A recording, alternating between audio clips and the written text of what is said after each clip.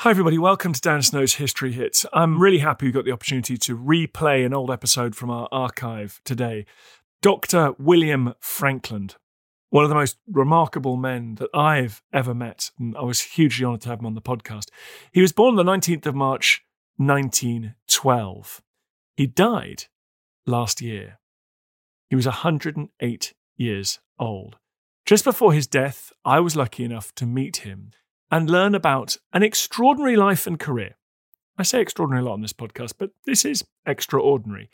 He was a medic during the Second World War. He was captured at Singapore.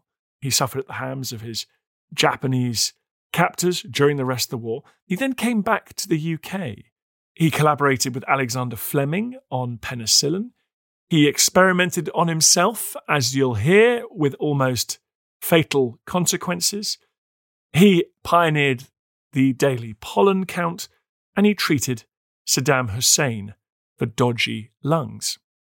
He retired at 65, certainly from his job in the NHS, but he continued to work well past 100.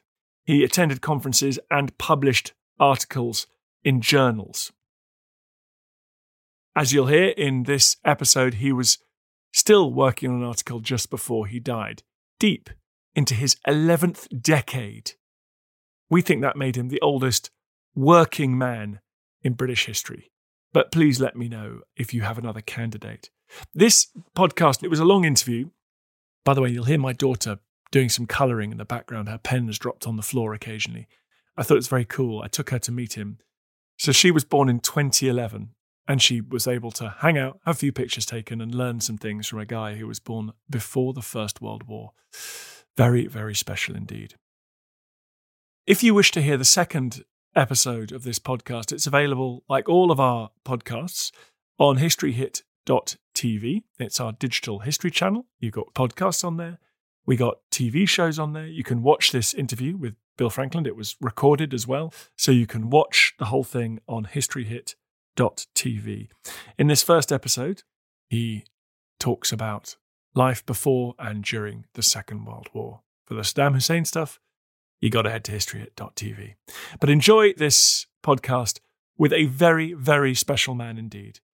Very much missed, Dr. William Frankland. So tell me about this remarkable man that we're about to go and meet. Well, he is actually quite remarkable. 106 years and a half, born 2.5 years before the outbreak of the First World War. A man who qualified in medicine 10 years before the NHS. So that's 80 years ago. And then who served his country, prisoner of war of the Japanese for 3.5 years. On the day before it fell, he made sure many of the nurses actually got out of Singapore onto the safety of a ship.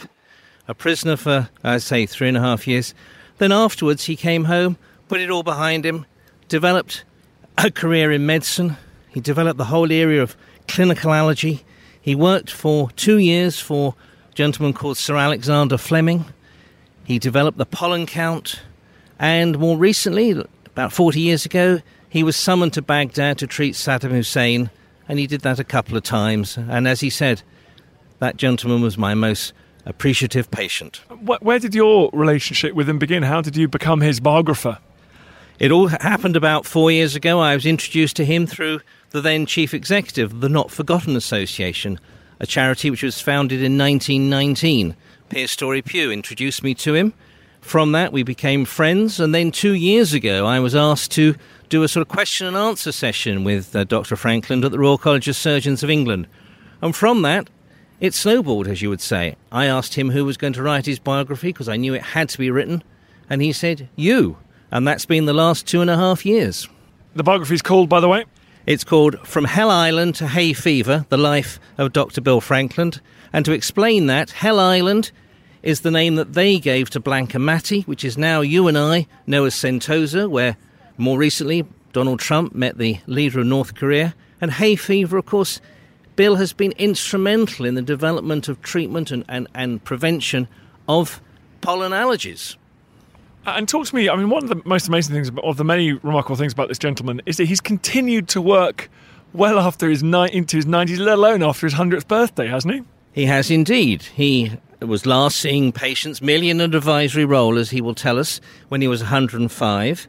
He has published 4 peer-reviewed scientific papers since he was 100, and is currently, as we sit here or stand here today, he's working on the next one, which is, again, about one of his real main interests, is the development of how someone discovered penicillin, where these molds were.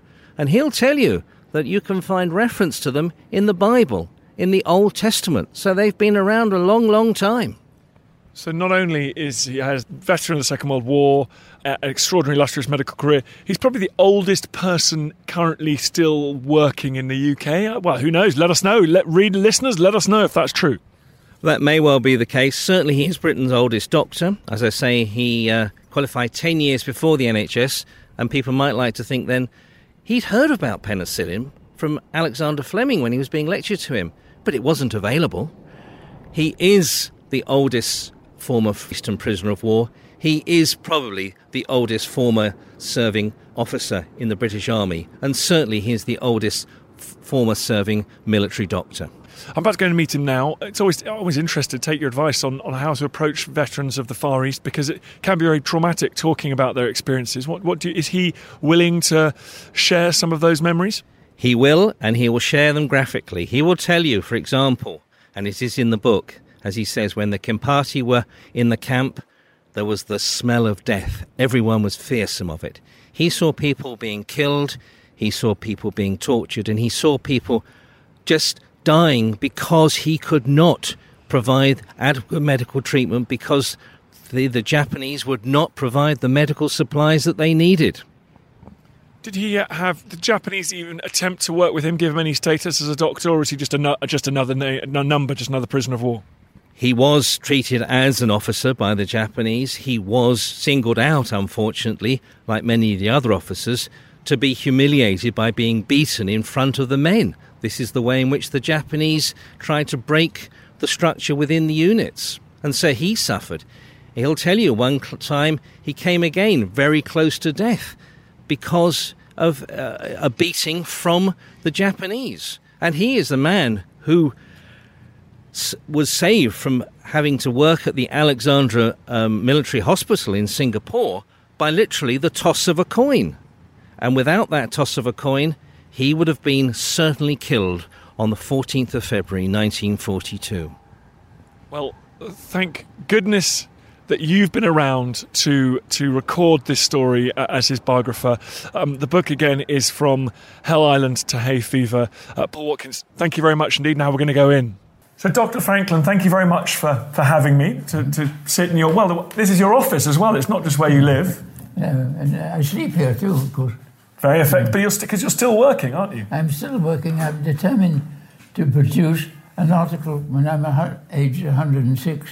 I've nearly finished writing it, but then, of course, it has to be accepted by a suitable journal and so on.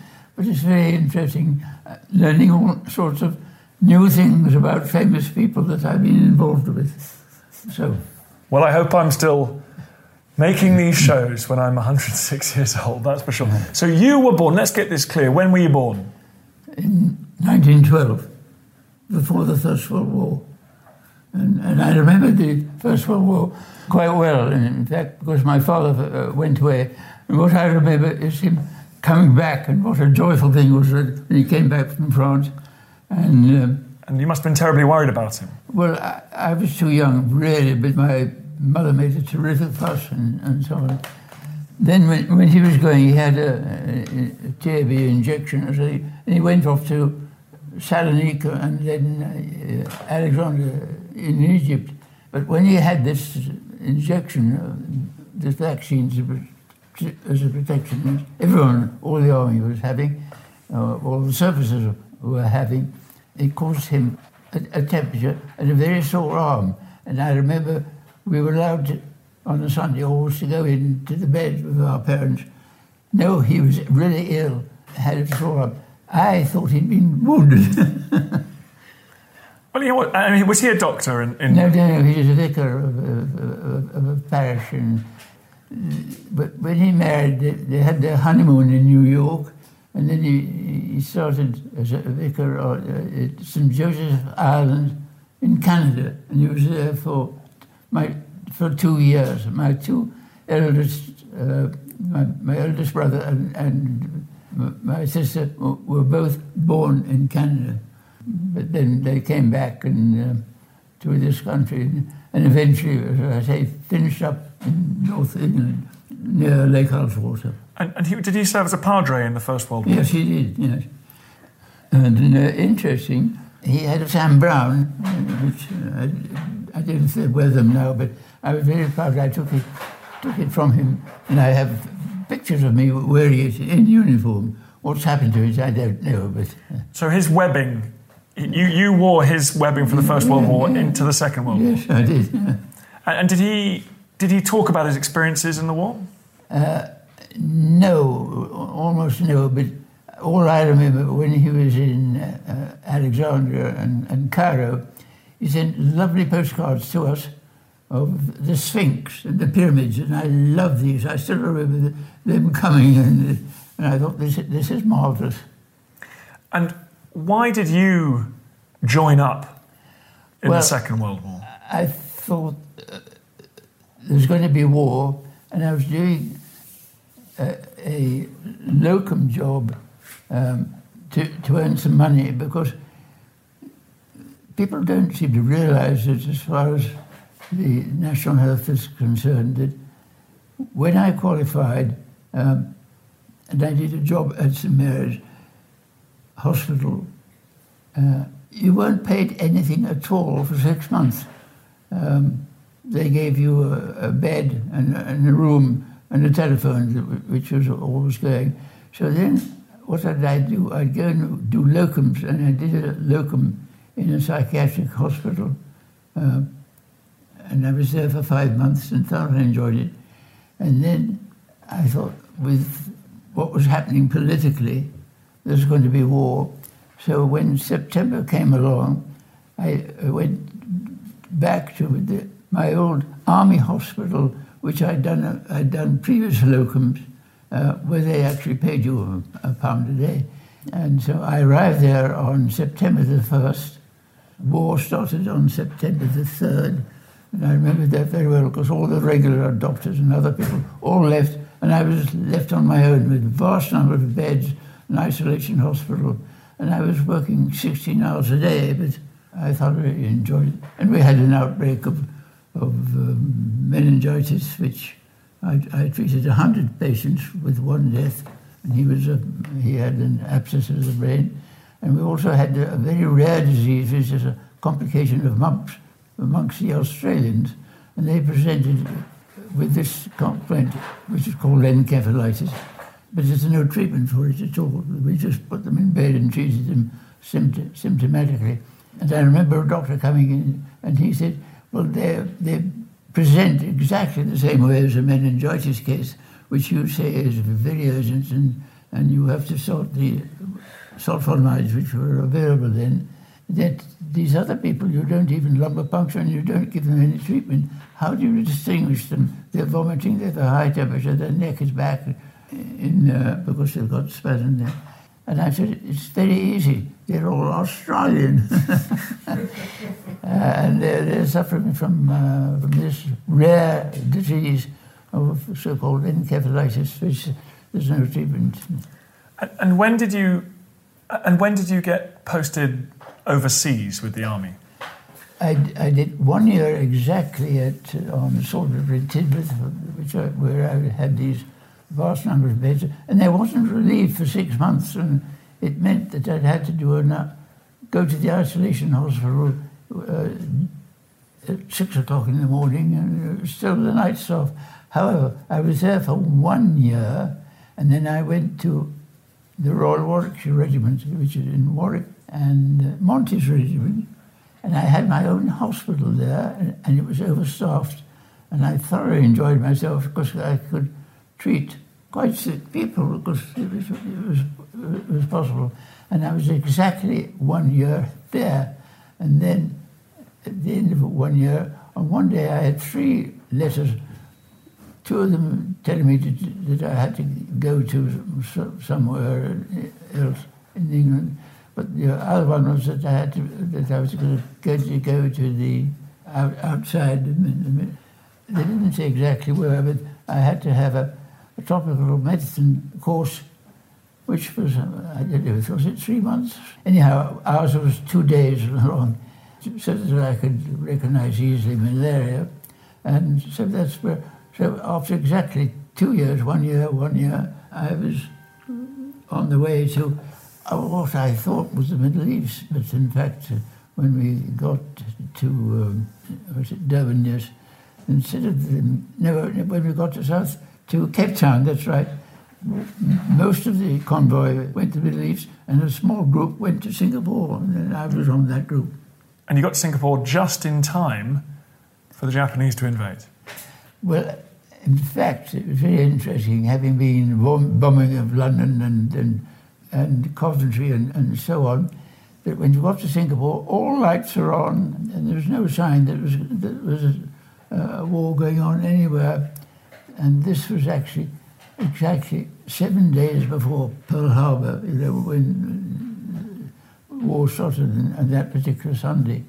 And so was Singapore quite fun initially? Well, yes, it was. And I was taken to the cricket club to show how they'd played there for years and years and years, and Tanglin Club, which was a very snobbish one, but you could go there and play tennis, and you just enjoyed yourself. But I still remember that the day, it was a Sunday at night, the Japanese, besides the Pearl Harbor, they sent 3 bombers to Singapore, and they dropped their bombs, ready to say, we've started war. But one of the bombs, have you ever heard a bomb coming down? No. And so on? I heard this bomb coming down, and I thought the plane was overhead, and it was the only time in my whole war experience that I very quickly went under my bed, just thinking that it might be hitting me. In fact, it was arrived incredibly close. I was lucky, as it were, but people always ask me, how have I lived so long? And I just say, luck, luck, luck. I've been so near death so many times, but I've almost just escaped, and that's why I'm alive. So the first time you were very near death was in Singapore, basically on the day of Pearl Harbor? Well, no, the day after. Before then, when we arrived, on the 3rd day, I and another medical officer were just told to go to an Indian Field Hospital or something like that. And for 3 days I even had a batman, and I've never had this before, but he looked, a batman is your personal sort of servant who does everything. And I remember the first evening, he came in and he said, I normally undress my officer. Do you mind me undoing your trousers and taking them up? I said, yes, I do. Get out. Anyhow, then an officer came from the headquarters in Singapore and said, you 2 people must now do some work. This is just before the war. The war was 3 days away, I think. And he said, there are 2 hospitals. One's called Tanglin Military Hospital, and it was dermatology and BD. And the other is the Alexandra Military Hospital, which I always said looked a little like Buckingham Palace. It was a vast place. It was the main hospital. And there you'll be in the minor operation room for giving an anaesthetic to patients. The other one is largely skins and tropical ulcers and things like that. And I said, well, I'm a very bad anaesthetist. I don't want to go there, and I like the skin complaints and things like that. I want to go there. And the other doctor said the same. So what happened? This officer who'd come to tell us where to go put his hand in his pocket, took a coin out, and said, Frankland, call, as he spun the coin, and it was heads. And so I went where I went, and that doctor that went into the other place was horribly murdered on the 14th of February 1942. So there's on the spin of a coin, that's the first time I had a real narrow escape. And so it went on all my life. So I think we're going to call this. So we're going to call this the 9 lives of Dr. Bill Franklin. Yeah. So the one life is they almost dropped a bomb on you in December 41. I could even say that I was born an identical twin. They were twins and very premature. I weighed 3 pounds 1 ounce, and my twin brother 3 pounds 1.5 ounces. And my mother didn't even know she was having twins. But here we were, very premature, and in those days, the chances of living when you were so premature and so small were small. But I lived, so that's the first time. Okay, so let's count. So we're going to count that one as well. Yeah. So being born and surviving the first few days, then going to Singapore, getting bombed by the Japanese. Then tell me about when you arrived in Singapore. Did you expect that there would be a war in the Far East against the Japanese? In fact, I did. We had an intelligence officer, even in the first year of the war, and he said that it was quite likely that the Japanese would eventually come in. And when they started the war, he said it would be a most peculiar beginning, and almost certainly on a Sunday when they expect so many people to be away. So he was very right. You're listening to Dan Snow's History Hit. It's a podcast we recorded a couple of years ago with national treasure, Dr. Bill Frankland. More after this. Hi there, everyone. I want to tell you about a podcast that I think you'll like. It's called Mysteries at the Museum from Travel Channel. It's narrated by my good friend and host of American History Hit, Don Wildman. On Mysteries at the Museum, Don travels across the US to find objects that tell shocking stories of American history. You'll hear about the portrait linked to the first bank robbery in American history, and about the failed invention from World War II that became one of the most popular toys for kids. Uncover the secrets behind these incredible objects and learn about the history of war, science, crime, and everything in between. You're going to love this podcast, all about the remarkable objects in our treasure houses that are museums. Please go and check it out. Mysteries at the Museum from Travel Channel.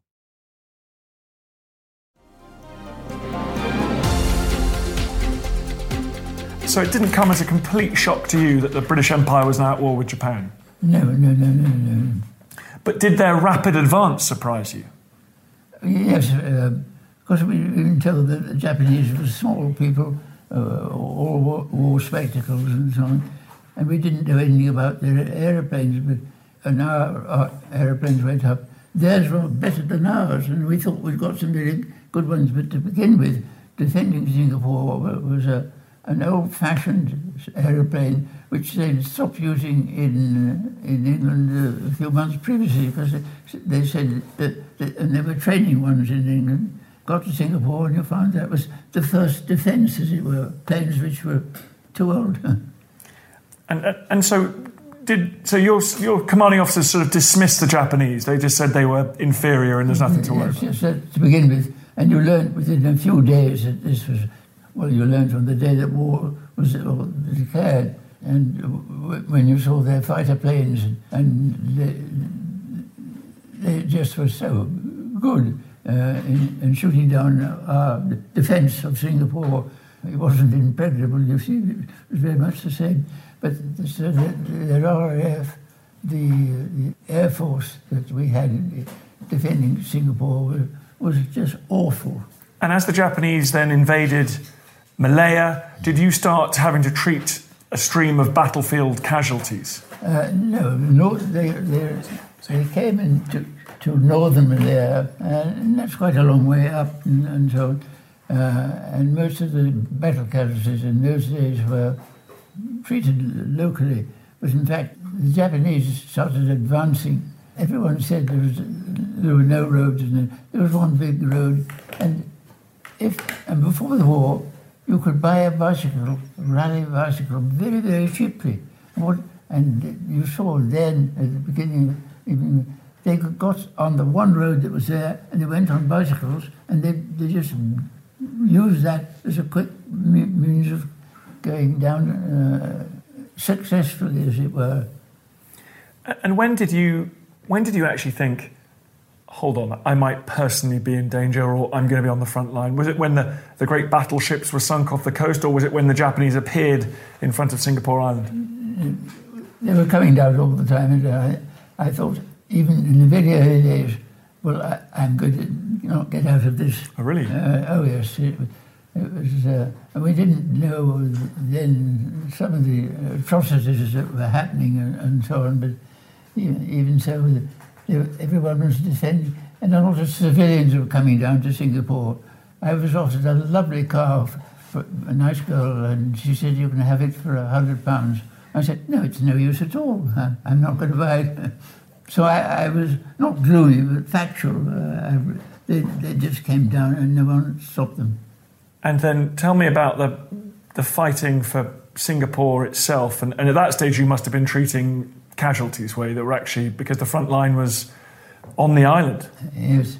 There was another thing, you see.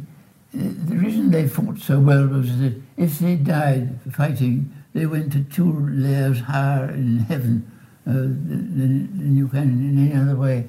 And if they were taken prisoners, they wouldn't be allowed to go back to Japan or anything like that.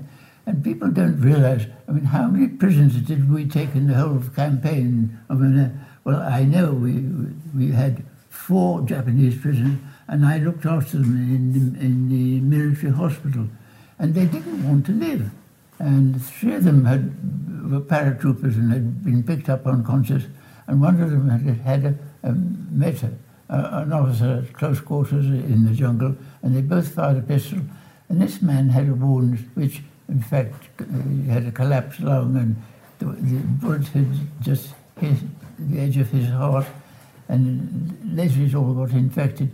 So I remember this particular Japanese, who was not one of the paratroopers, he said, you're trying to keep me alive. I don't want to be kept alive. And I said, no, that's my duty. I'll do that. And at the same time, of course, so we took the whole of that campaign 4 Japanese prisoners, and they finally got away to Colombo, yes, to Ceylon, Sri Lanka.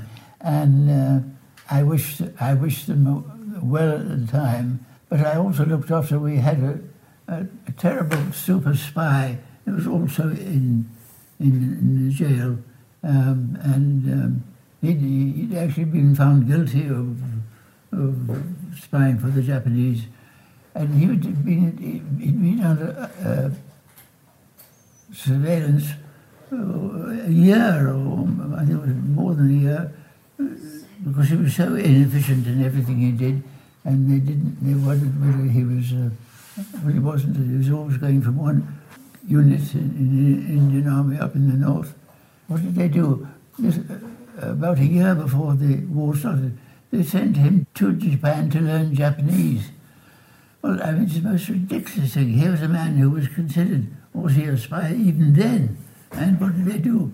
And what did he learned Japanese, but he learned all sorts of other things, how to use cameras, how to use wires, and so on. And so he told the Japanese when he got back that he told them all the strength we had of the army and the air force and the planes, how quickly they could go and everything. And that's before the repulse or the Prince of Wales came along. And I was very worried when the Prince of Wales and we were doing badly and everything was going wrong. But here we were losing in Java and Sumatra and the Pacific. The Japanese were in charge. But here, on the papers and everything, as these 2 battleships, the Prince of Wales had got all sorts of secret things on them, radar and things which in those days was unpopular. And they said if it was attacked by a plane, they knew where it was coming from, and so on. And when they actually were attacked, the repulse was actually hit by a bomb on the very first 3 planes that came over, and it hit the steering, so it was finished. The Prince of Wales was attacked from every side. The planes came in, northeast, southwest, as it were, and torpedo carrying planes, and some of them crashed. It was a certain death for them. And it's very interesting because in the papers here, when they arrived, these 2 battleships, they were all there. If they'd kept quiet about it, everyone would have known. But I thought that was wrong. And then they went on to this. I'm not sure whether the spy that I was involved in gave them this phony message that Captain Phillips, who was in charge of the Prince of Wales, that they were told that a whole lot of Japanese were arriving on the East Coast in northern Malaya, and that's what they went without any Air Force protection and so on. So they went to their doom, as it were, on a phony message. And it's very interesting because I remember reading it, that we, in the end, in that particular episode, we destroyed 34 Japanese planes. Now, I've also read when the prisoner of war, in fact, I read, how many planes did they lose? And they said something incredible, 79, I think it was. Yes, that's right, 79 planes. And a lot of them had come a very long way, and they ran out of petrol, and that's why they crashed. But they were all willing to die for their emperor and so on. And that was that. So tell me about the fall of Singapore, the fighting, the vicious fighting just in the hours before and then the surrender. What do you know about that? What could you see going on? Well, the question was, they were in Johor Bahru, which is the mainland, and they had this relatively narrow bit of sea to cross to Singapore Island. And where would they come? There was this one bridge which took everything Singapore to the mainland. Would they come to one side of it, this side of it, or the other side of it? And Percival, who was the commanding officer at Fortress Singapore, said that they were going to arrive on that side. In fact, they came on the other side. The interesting thing is that when I was an actual prisoner of war, a Japanese officer came along and he talked to me. And the day before they had come over from the mainland onto Singapore Island, he himself had come over to Singapore to see whether they should land where they were intending to. And he did, and he came back again. And all these sort of little things you learned afterwards. And he said, just swamps, and he met quite a few drunken troops, but he said, this is the place we're going to go and land. And they did that successfully. The British blew up the bridge and so on, but the Japanese, and amazingly, I think it was 3 or 4 days, they mended it, and they just came over with tanks. This is another thing, you see, they used tanks even in the north of Malaya. Well, there was one very good road from the north right to the south, and that's what they used, bicycles and tanks. And we said we couldn't do it. And what do you remember of the fighting? Did you witness it, or were you locked away with the casualties? No, neither. I wasn't a surgeon, I was a physician, and I was looking after various people at the time at Tanglin, and I can't remember what day it was, but all I know was that they were very successful, having landed in Singapore and doing very, very well. And finally, they had long-distance mortars, and I was at the Tanglin Military Hospital, and the mortars could reach us. So the front line of the Japanese was very close to me. And I finally left there, but I was in the last lorry that actually left where the lorry came from. But I still remember the driver. He was a local driver, and he didn't have shoes or socks. And because the mortars were were coming on the road that we were on, you saw just in front of you a sort of a hole appear in the road with some smoke and things. This was one of the mortars. And we hoped we wouldn't get hit. So he said, instead of going slowly, I was going fast. And it's the most terrifying journey I've ever been. And I still remember seeing his big toe, on the accelerator, went down as far as it would go. But we bumped back through, and I finished up right on the sort of far side of Singapore Island, and had my own hospital there. And it was it was called Fullerton Theatre. It was very like a theatre you would see in London and so on, but it was empty. So that's where my patients, the very sick patients, went in the best seats, as it were, and we survived. I'm going to put that down as another one of your lives. Yeah. So I think we're on 4 so far. But it's interesting because my colonel, who was simply marvellous, a regular doctor and so on, he actually, just as I was leaving, was hit in the office. He wasn't going to move. He'd got a military crossing previously, but in fact he literally lost his head. And it was sort of the sequel to that little story that his widow, who was in Perth, Australia, wasn't told for a year that her husband had been killed, and so on. It was a question of pension. And she finally said, I know what I'll do. I'll write to the British Medical Association and the War Office to see if Captain Frankland is still alive and can he remember Colonel Clark, he was called, you see, because she said in the letters that she had received in Perth was so much about me. We played bridge together and did all sorts of things together. But when he wasn't using his car, he lent it to me and I could use his car and go about, which is, I had never met a colonel who was willing to do this to a lowly captain. This is a silly question, so I apologise, but when your commanding officer has been decapitated, when you're driving along a road with mortars going off, are you terrified? Are you thinking about the job you've got to do? Are you thinking about survival? What's uppermost? What was uppermost? I thought this was the most horrible road journey I've ever done, going at nearly 60 miles an hour through all these potholes, and you were very much personally involved, and then were you going to reach the far end, and where was it going to be?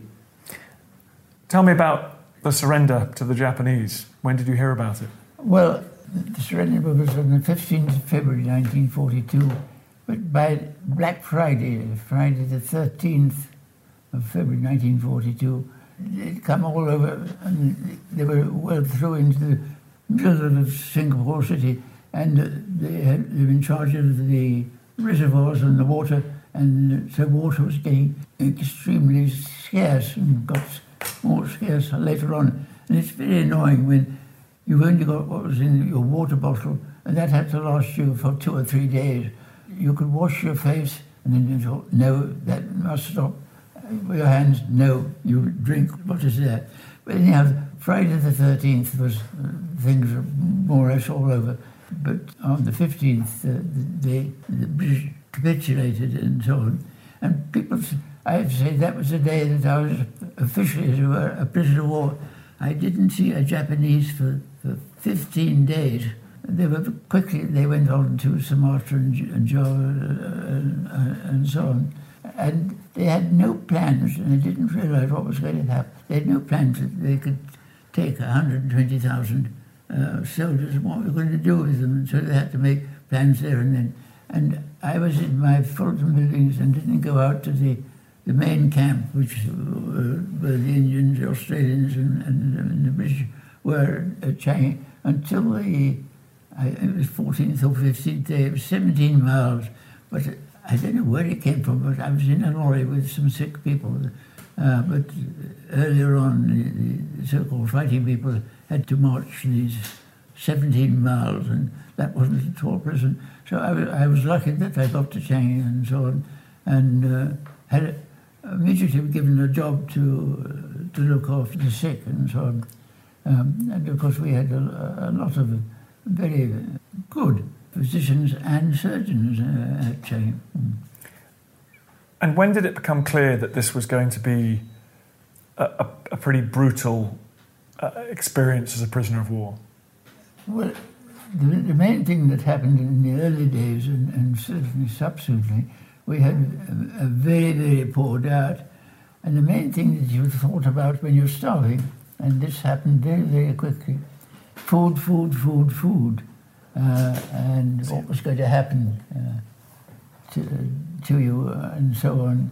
And we didn't hear about all the atrocities on the railway, the death railway, which, that's another thing. I was, in fact, down to go on, was it Force F or what? They all had letters, and 1,000 people who had to suddenly leave and go in this terrible journey up towards Thailand. But it's only when the people came back down from the railway when it was all given up, we heard about all the atrocities. But the other thing is that if you tried to escape, they said you would be shot. Although we were in prison, there was nothing to stop you trying to escape. And every now and again, first lot of 5 people tried to escape. Where were you going to go? You had to cross the sea into Johor Bahru with jungle and tigers and things, and how could you live? Anyhow, they were all shot. 5 of them were shot. And then about 6 months later, another 5 people came. 3 of them were shot, and they got through onto the mainland of Malaya. But 2 of them were trying to get back to safety in a prisoner of war camp. And one of them was slashed by a Japanese sword. The officers always had their family sword, and it left his arm hanging useless with a little bit of skin. And he actually got back, and another one got back. How he got back to safety, I don't know. But the Japanese looked upon him as someone that was very, very lucky, and he'd done the impossible thing, tried to escape, and there was only one answer to that: shoot him. So I treated him. When I got him, he couldn't walk, he couldn't do anything. He was just a skeleton. But after 2 months, I finally said, in 3 days' time, you can go back to your unit, because he could walk then and so on. But what happened? Competed the awful Japanese police. One man came along, and he came along to me, as it were, and this man, as I was looking after, and he got hold of the man and he said, go outside and dig your own grave. Well, he was too weak to do that, but they had he had brought with him a Sikh. There were 6 or 7 Sikhs that had gone over to the Japanese. They were made to dig it. And then the next thing, the only thing that was granted that he could have the padre for his last few days. So that's how we knew what was happening. The policeman said, he got the 7 Sikhs and said, no, you can shoot this man. And there was only one bullet, in fact, which involved his leg, and all the others were missing. I mean, they were asked to shoot their ex-friends and so on. And so it's a firing squad of his own mates. Yeah. But the leaders of the Sikhs. So the competed man was so cross with him, he came up and just shot him in the back of the head with a pistol and pushed him into the grave, and the Sikhs had to fill up the grave and things. So that was, as far as very personal as far as I was concerned, because when you've been with a man every day for 2 months, you get to know them and so well. And just when he's taken from you and just very, very near you, he's shot. These things are not very pleasant. I feel the hand of history upon our shoulders. All this tradition of ours, our school history, our songs, this part of the history of our country, all were gone and finished. I've got just a quick message at the end of this podcast. I've got a little tiny favour to ask.